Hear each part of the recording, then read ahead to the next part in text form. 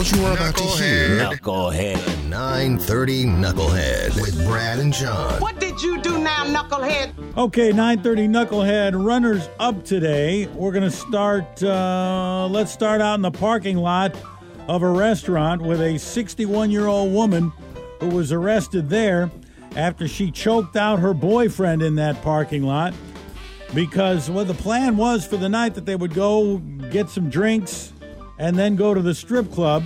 Well, she got thrown out of the restaurant and because she was too hammered, and then her 69-year-old boyfriend said, "We can't go to the strip club. You are in no condition to go to the strip club," which is not what she wanted to hear. What was the restaurant they got thrown out of? The Naughty Parrot. Yeah. When you get thrown out of a place called the Naughty Parrot, you know you're raising some hell. Yeah. So she got arrested after she choked down and kicked around her boyfriend. Also showing up as a runner-up today, the band Journey.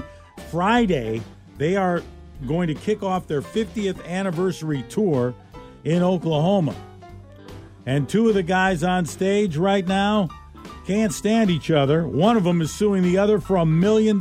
Just filed a $1 million lawsuit. The keyboardist just sued the guitarist and the founder of the band for $1 million over alleged misuse of an American Express credit card. So that whole thing will be going on while the tour launches this Friday.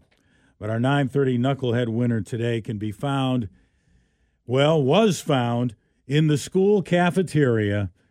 Knucklehead. Number one nomination, Knucklehead. Knucklehead? Yeah, this 45-year-old woman in Louisiana was hired as a temporary cafeteria worker.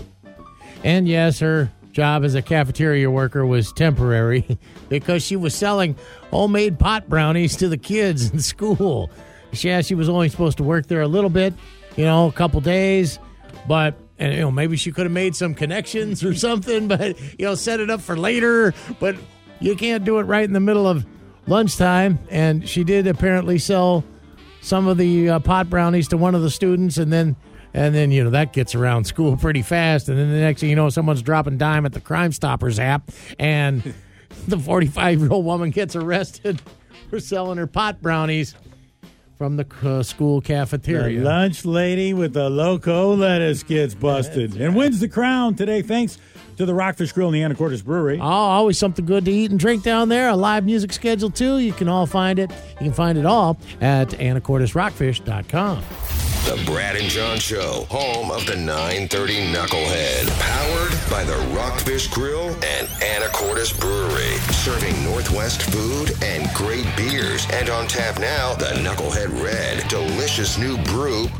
Perfect for any day. Check out the menu, event schedule, and live music lineup at AnacortesRockfish.com. Located on the corner of 4th and Commercial in downtown Anacortes. Don't be a knucklehead. Get to the Rockfish Grill.